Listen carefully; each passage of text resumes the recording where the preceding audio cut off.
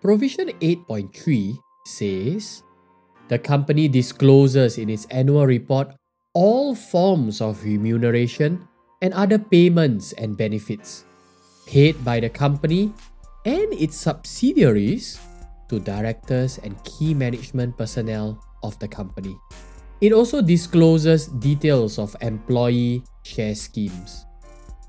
When we look at this, it seems like he's just repeating what we heard from earlier provisions.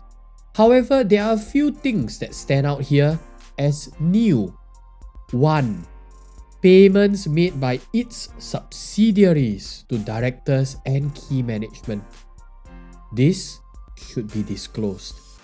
So that's closing one loophole where we can imagine some monkey business with the subsidiary instead being the one giving excessive remuneration to a certain individual.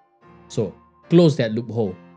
Also, it says all payments and benefits.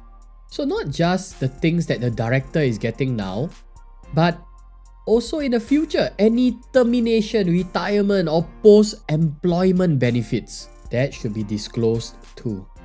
Finally, the employee share scheme should also be disclosed.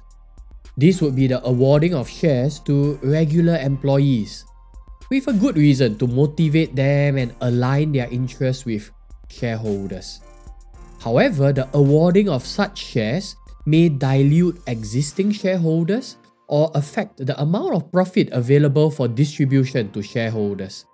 As such, it has to be disclosed so that shareholders and potential investors can take it into their consideration.